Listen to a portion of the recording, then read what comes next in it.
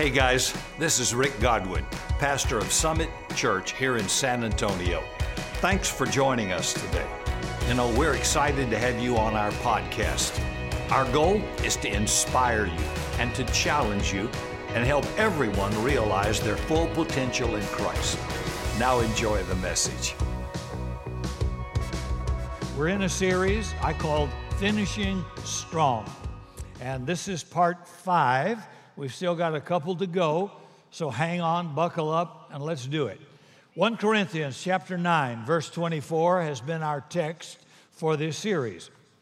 Paul writes, "Remember that in a race everybody runs, but only one gets the prize. You also, believer, must run in such a way you will win." Get losing off your mind. God wants you to win. God has determined for you to win. Don't be a good loser in life or in spiritual battles. God wants you to win. In other words, it's not over till you win.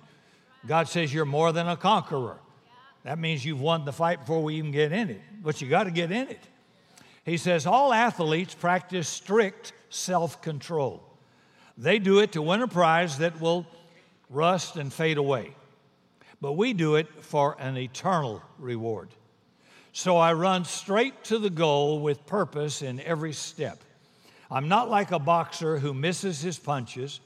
I discipline my body like an athlete, training it to do what it should do. Let me pause and say, your body never wants to do what it should do. Didn't want to get up this morning. Don't want to exercise. Don't want to eat the vegetables. I want to eat the carbs. I don't want it. That body is screaming at you every day, and it never wants to do anything it should do. So God says, hey, you have control over it. You tell it what it's going to do. You make it do what it should do, just like athletes who train for the Olympics and are training now will have to get up on a cold day, a rainy day, will have to forfeit eating some things they normally would so they can get their body in the best shape to be a winner, right? This doesn't take a rocket scientist, right? Otherwise, if I don't, Paul says, I fear that after preaching to others, I'll be disqualified. So Paul tells us that every one of us, believer, is in a race. And that race began the day you accepted Jesus Christ. You're in this race for the rest of your life. So he says, since we're in this race, let's run to win. Now that thought alone is probably foreign to 75% of Christians. Don't just go out to run to win. Run with purpose, with focus, with intensity to win. Now we know this race lasts a lifetime. It's not a race for an hour or a day. It lasts your entire life. And we also said, we don't know when it will end. We know that one day it will end, but we don't know when. So I got to get up and run it today with the same intensity and freshness I ran it yesterday. So we also said God is more interested in what you are becoming than what you are doing. And if we're going to go the distance and finish well, we got to decide now, not 2 weeks before you die. So we saw last week that in 2 Peter chapter 1, verse 3, God has given to us everything we need for life and godliness through our knowledge of Him who called us by His own glory and goodness. So we asked the question that if God has given us all we need for life and godliness, why don't more Christians finish well? And we said because they willingly chose to remove themselves out of the protection and power of God. And we looked at some. We also discussed the importance of a personal mission statement. A mission statement expresses your values, your philosophy, what you value, what's non-negotiable in your life. And I said a good one for me would be, don't screw up. That's a good one. I don't need to pay a guy $5,000 to go on a weekend retreat to script me out a mission statement. That will do it. That did it for the first astronauts to the moon. That'll do it for me. Don't screw it up. Because it would simply mean I finished strong and went the distance. See, I don't want to mess up my marriage. I don't want to screw up my relationship with my children, and I don't want to screw up my integrity. I personally don't think anybody sets out to deliberately do it, but it does happen all the time.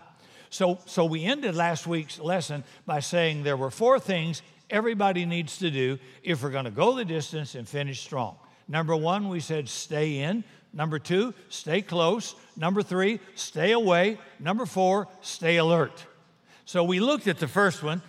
These people who go the distance stay in the Word. Joshua chapter 1, verse 8 and 9 says, this book of the law shall not depart from your mouth. Watch what you say. Make sure what you're saying in any circumstance is what God said. You'll never go wrong praying that and declaring that. But you shall meditate on my word day and night, so that you may be careful to do everything written in it, for then you will make your way prosperous, and then you will have good success. So God says that success is in your hands. I've given you what you need. Now, if you'll hear my word or read my word, whatever works for you, if you'll get that in you and think about it, chew it up, meditate on it over and over, and declare it, when you're facing a trial, a setback, or some challenge, you'll have good success. You will. So it's in your hands, whether you do or you don't. Psalms 119, David said, thy word have I hidden in my heart. That means to memorize it, that I might not sin against you. So you don't have to remember the address, because addresses weren't given. Like Psalms 119, that didn't exist when David wrote it. It was just a letter. So many times over the years, I used to memorize the address, and then I figured, as long as I know the word, doesn't matter where the address is. And that's a fact. So I can quote hundreds of scriptures from memory. I don't know where they all are, like what's the address, but I know that word, and that's what has power, the word. So it'll come to me to warn me. It'll come to me to encourage me. It'll come to me to challenge me. It'll come to me to rebuke me. That's why a lot of people don't want to memorize it, because God's talking to me. That's exactly right. But it's to keep you in your boundaries so you do well. That's all. So memorize it. Get it in the Word. Get into church. Listen to it. I might, out of 35 minutes, only say one thing that the Holy Spirit will apply to you for some circumstance you're facing.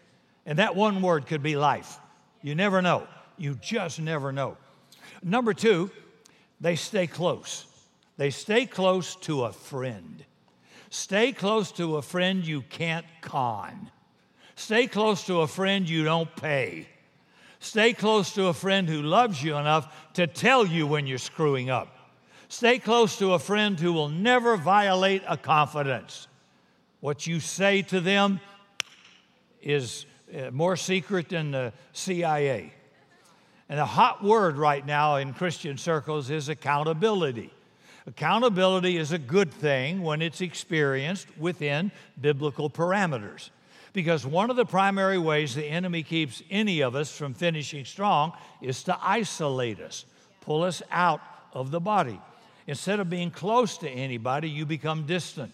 Instead of gut level honest, you start to shade the truth. And worse, you begin to act like you're following Jesus.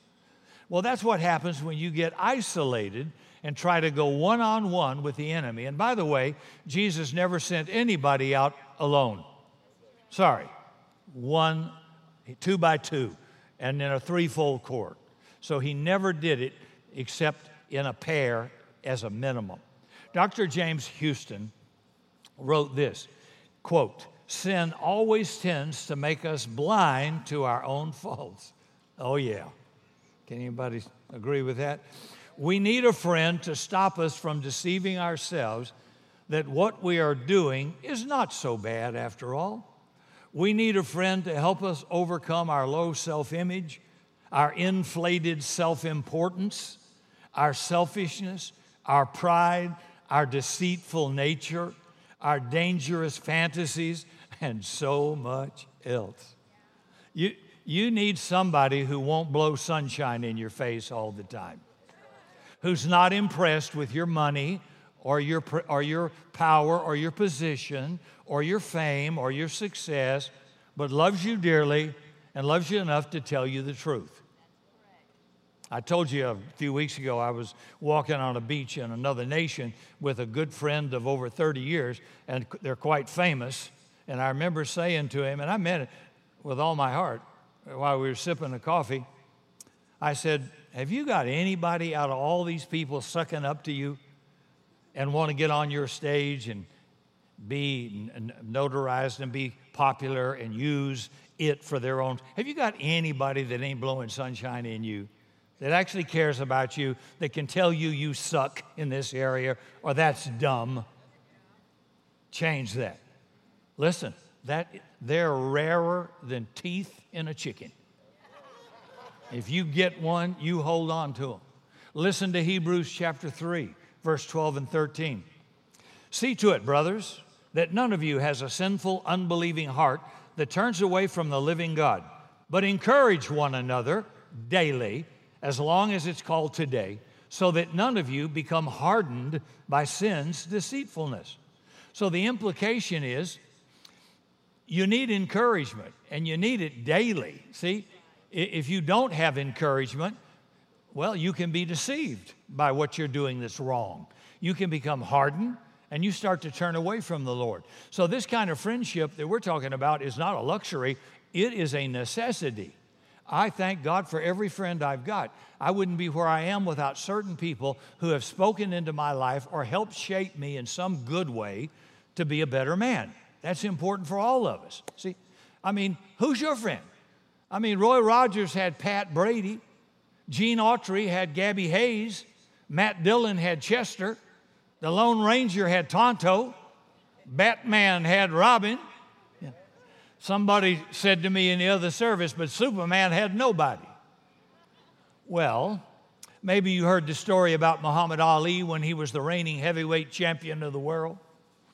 Well, Ali had just taken his seat on a Boeing 747 in first class, and just before takeoff, the flight attendant came by and asked the champ to fasten his seatbelt. Ali looked at her and said, Superman don't need no seatbelt. And the flight attendant said, yeah, Superman don't need a plane either. Well, guess what? You are not Superman, and neither am I. And if you're trying to fly life by yourself, the enemy has got you seriously deceived and vulnerable. Hebrews 10, verse 24 says, and let us consider one another in order to stir up love and good works, not forsaking the assembling of ourselves together, as the manner of a whole lot of you are since COVID. Watching online is not assembling together. Sorry. But exhorting one another. See, the enemy loves to isolate us. He loves to get us alone. He loves to get us into that John Wayne strong, silent type. I don't need anybody mentality. But that's not masculine. It's not smart. It's not even Bible. It's stupid. Samuel Johnson wrote, if a man does not make new acquaintances as he advances through life, he'll soon find himself alone. A man must keep his friendships in constant repair. You don't just get friends like this for nothing. You have to invest time, phone call, going somewhere together, being somewhere together. You may have to spend some money to fly there to be with these people, but it is worth the cost. And you work on those relationships all your life. Men, start that relationship with your wife. If you don't maintain any other friendship, boy, maintain that one. See, a woman who's allowed to see inside her husband's heart is a woman who becomes a friend for life. And listen, guys, you can afford to lose a lot of people. You know, I could have some elder get mad at me and leave. I could have some deacon get mad at me and leave. I could have some person. That ain't going to bother me, but I can't lose my wife. That will hurt. That's a serious bobo. No. I don't want to lose my family, right? So stay close to a friend, because friendship doubles your joy and divides your grief. Stay in the Word. Stay close to a friend. Third, stay away from immorality. You don't have to be rude, standoffish, cold, or abrupt, self-righteous. Just keep appropriate distance in your relationships with the opposite sex. It's not rocket scientist. You don't need to be weird or act strange for people to sense you've got a good, clean, pure attitude and heart. But keep your distance emotionally and keep your distance physically.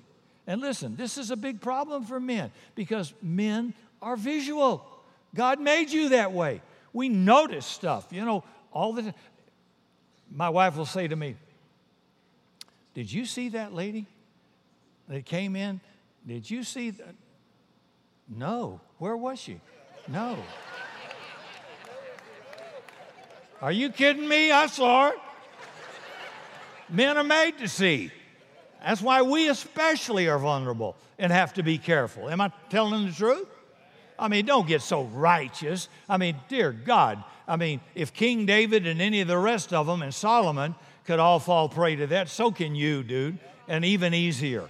I'm just saying it's part of the life we live in, and it's something you have to work on all the time. Be careful you don't get so close you start crossing too many boundaries, right? And if you do that, you'll be just fine. And if you've made a mistake and you have blown this deal, don't get under condemnation. God is a God of grace and mercy. Just confess it, repent of it, and say, okay, to keep my race going for the future, that's not leading me into a good place. I'm breaking that off, right? That's all. It's simple. See, a recent carefully controlled study of 3,500 men and women provided some good insight into the thinking of conservative Christians. And the findings were eye-opening and shocking. It found that half of evangelical Christians believe sex doesn't necessarily have to be restricted to marriage. And according to the study, 1 out of every 2 men who claims to be a Christian buys that line. Of course, as a male, I wonder why. The same study looked at sexual faithfulness within marriage. And of those groups who reported only one sex partner in the last 12 months, those of the Jewish faith led all others. Conservative Protestants came in second to last, just ahead of those who claim no religious affiliation at all. So it's the number one cause of men getting them distracted, not going the distance, not finishing strong. Nothing else is even a close second to sex, right? Sex and food. Don't let it happen to you. In an article from 2022, it's reported that about 35% of all internet downloads are pornographic, and 40 million U.S. adults regularly visit internet pornography websites. In an article from Church Report magazine, it said 70% of pastors said they did not have a close friend and are hesitant to develop close friendships with church members because they didn't want to appear to show favoritism. That's so bogus. You can have all the friends you can handle. I prize every one of those friendships. Now, I can't be as close to my closest friends any more than Jesus could. He had the one, the favorite. That was John. He had the 3, correct? Peter, James, John. And then he had the 12. And then he had the 70. And then he had the 120. And then he spoke to over 500. Everybody didn't have equal access. But everybody had some access. So you can't be as close to everybody or anybody, nor can I. That isn't even possible. But you better have some people around you close that you can confide in, that can speak to you. See? Are you going places you shouldn't be going? It can lead to disaster. Are you looking at things you shouldn't be looking at? Are you touching stuff you shouldn't be touching? I'm just saying, if you're not careful, if you don't take control of it, it'll take you out of the race. Ask old Samson about Delilah. Ask David about Bathsheba. These guys had a lot more going than we do. See, I've got a good friend in Europe who's in jail for sex with 13 or 14 of his female members. What? Dude, you've lost your mind. And he can prophesy and speak in tongues and all, but he couldn't stay out of bed. Now, you think about, what did I see just recently on the news? GMA, Good Morning America host Amy Robach and TJ Holmes had their affair public on a news channel. You sure don't want to have an affair on a news channel. And it got public, and pictures came out, and they were fired by ABC from Good Morning America, and it's cost people their careers, their dignity, and in some cases, even their lives. Girls, understand something that I'm sure you know. And I heard one lady in a conference say this: why buy the cow if the milk's free? And one lady preacher said, no ringy, no dingy. I heard, pretty good sermon there. So stay in the Word. Stay close to a friend. Keep your distance from immorality. And number 4, stay alert. Stay alert to Satan's tactics. He hasn't got any new ones. So we're supposed to wise up and say, oh, I see that coming. I've been there before. I lost that round, but I know the tactic. I recognize this. I can defend against it. See, if you're going to go the distance and finish strong, you got to stay alert to the schemes of the enemy. We are at war. So Peter writes in 1 Peter chapter 5, verse 8 and 9, be careful, watch out for attacks from the devil, your great enemy. He prowls around like a roaring lion, looking for some poor victim to devour. Take a firm stand against him and be strong in your faith. Remember that your Christian brothers and sisters all over the world are going through the same kind of suffering you are. Don't let the enemy tell you you're the only one. You're the only one this has happened to you. Rubbish. David Roper, I think, does a masterful job of describing our adversary. And I quote, he says, Satan is a gentleman, a charming fellow with immense power, subtlety, and thousands of years of experience.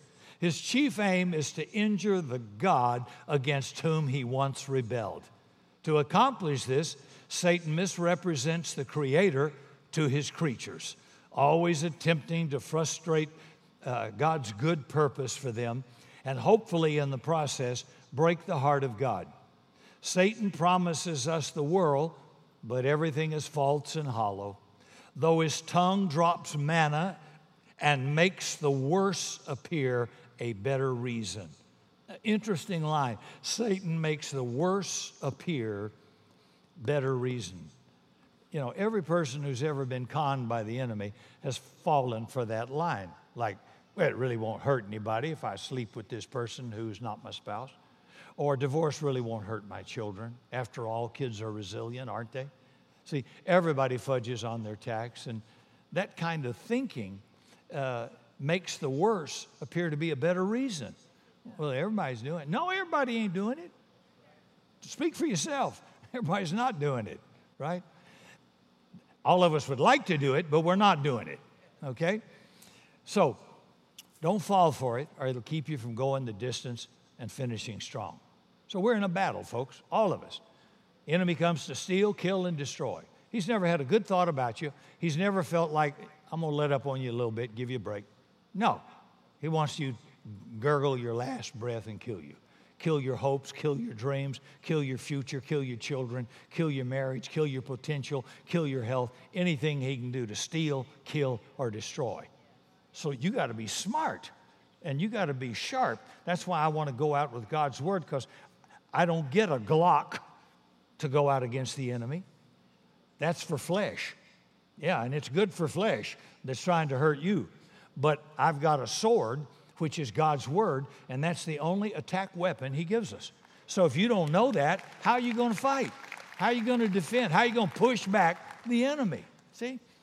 And if you lose this battle, the stakes are unimaginably high. Listen to the words of Martin Luther Jones. Dr. Martin Lloyd Jones says, not to realize you're in a conflict means only one thing. It's that you are so hopelessly defeated, so knocked out, you don't even know it. You are unconscious, dude. It means you are completely defeated by the enemy. Anyone who is not aware of a fight and a conflict in a spiritual sense is in a drugged and hazardous condition. Wow, that's true. See, this is no time to be on sedatives. It's time to stay alert, be sober-minded. And too many believers who started well failed to finish well. And history is replete with the wreckage of their lives. Here's a poem by Josiah Gilbert on God Give Us Men. He said, "A time like this demands strong minds, great hearts, true faith, and ready hands. Men whom the lust of office does not kill, men whom the spoils of office cannot buy, men who possess opinions and a will, men who love honor, men who will not lie." So make sure you stay in the Word. You stay close to a friend. Make sure you stay away from immorality. Make sure you stay alert to the tactics of the enemy. And in closing, let me remind everybody, God is more interested in who you are and what you are becoming than in all your worldly activities, accomplishments, and pursuits. You might succeed as a business person or businesswoman. You might fail then as a father or mother. You're not going to be able to become what God intended you to be or to do what He intended you to do without diligent commitment to staying in the Word, staying close to a friend, staying away from immorality, staying alert to Satan's tactics. And by the way, if you know those, you can give advice to somebody who apparently doesn't know them and isn't heeding that warning. God can put people in your path as a breaker, as a red light, saying, "I want to save you from a lot of pain and trouble, and this person's going to get in your way, going to try to block you." That's good. That's God showing grace to you. He wants to preserve you.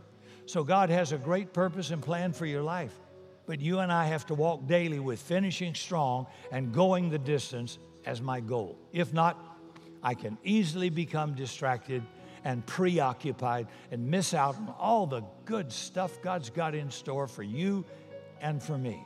So question, are you in the Word? Do you have some kind of a devotional life?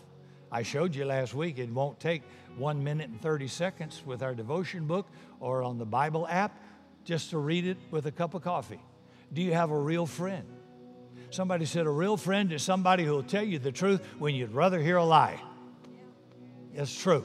Who is that person that you can be totally transparent with and totally honest with? Are you flirting with immorality? You need to deal with it today. Put a stop to it before you find yourself living with a lot of pain and maybe a lot of regret. Are you staying alert to Satan's tactics? And trust me, he won't be satisfied till he reduces you to feeling like a loser. You got to fight the good fight of faith. You got to stay alert.